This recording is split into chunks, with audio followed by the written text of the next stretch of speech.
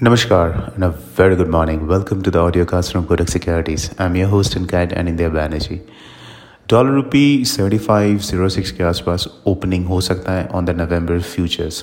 कल it try to break above the important resistance of 75.30 but it failed क्योंकि IPO flows remains quite heavy. मतलब FPI का जो inflow है in the primary market that is quite heavy because of the ongoing IPOs.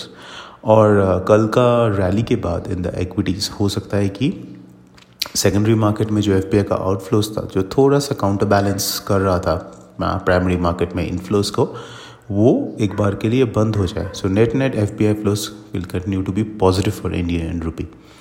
और other factors को हम लोग अगर देखें एक्विटी मार्केट का ट्रेंड ग्लोबली, सो जो रिस्क सेंटिमेंट को दर्शाता है, oil prices, dollar index, interest rates, अभी फिलहाल all these factors are mostly in the neutral territory. और फेडरल रिजर्व का जो मीटिंग है दैट्स ऑन वेडनेसडे नाइट, जिसका इम्पैक्ट हम लोग को देखने को मिलेगा on Monday morning because Thursday and Friday the markets are shut. तो इसके लिए अभी 74.90 और 75.30-35 का एक रेंज बनता है.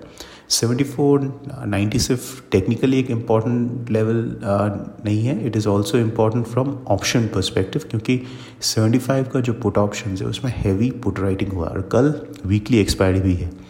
तो इनके 74.90 fails to hold and the market breaks it with volume, तो होगा क्या कि a lot of these put writers will come to the market and start selling futures to cover their losses and that can accelerate the decline. तो इसलिए 74.90 अगर in case टूटा with volume तो हो सकता है dollar rupee can decline towards even 74.60 और even 74.5.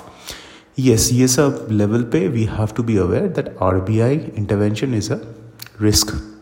So that risk we have to be aware. But if you're talking about levels 74.90 or 75.30, in case 74.90 breaks, then we can see even 74.60 or even lower than that. Now, how to trade?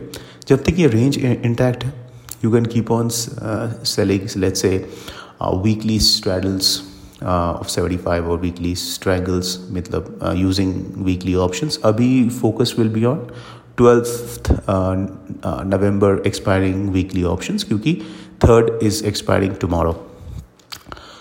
And range में जब रहता है people even use futures कि वो they will try to buy near the lower end of the range and sell near the higher end of the range.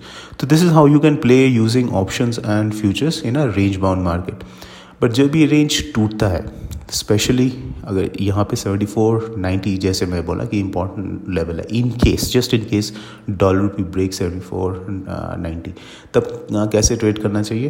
तब the best way to trade will be using futures, sell in the down direction because then it has a higher probability to decline.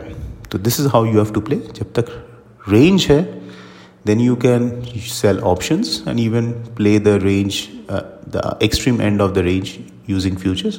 जब वो range टूटता है उसी direction में you have to use futures trade. Now international currencies में कल जो US का economic data था it was a little poor than expected but overall ऐसा कोई खराबी नहीं था. तो Federal Reserve का meeting is one important event which is on Wednesday night. Thursday है Bank of England का monetary policy which is going to be very important for GBP/INR. But again जिसका impact हम लोग को Monday morning दिखेगा. And third, US jobs data जो Friday को again इसका impact we'll get to see on Monday morning. तो फिलहाल अभी Euro/INR में bias is downward. GBP/INR will be volatile because Bank of England के पहले it will be volatile. To stick to intraday trades. And JPY/INR will continue to be in a slightly downward bias. Kindly do not forget to subscribe to our Telegram channel where we provide updates, trades, and a lot of trivia and information on how you can trade the currency market in India. So that's it, folks. This is Anindya Bannerjee signing off. A fantastic day ahead.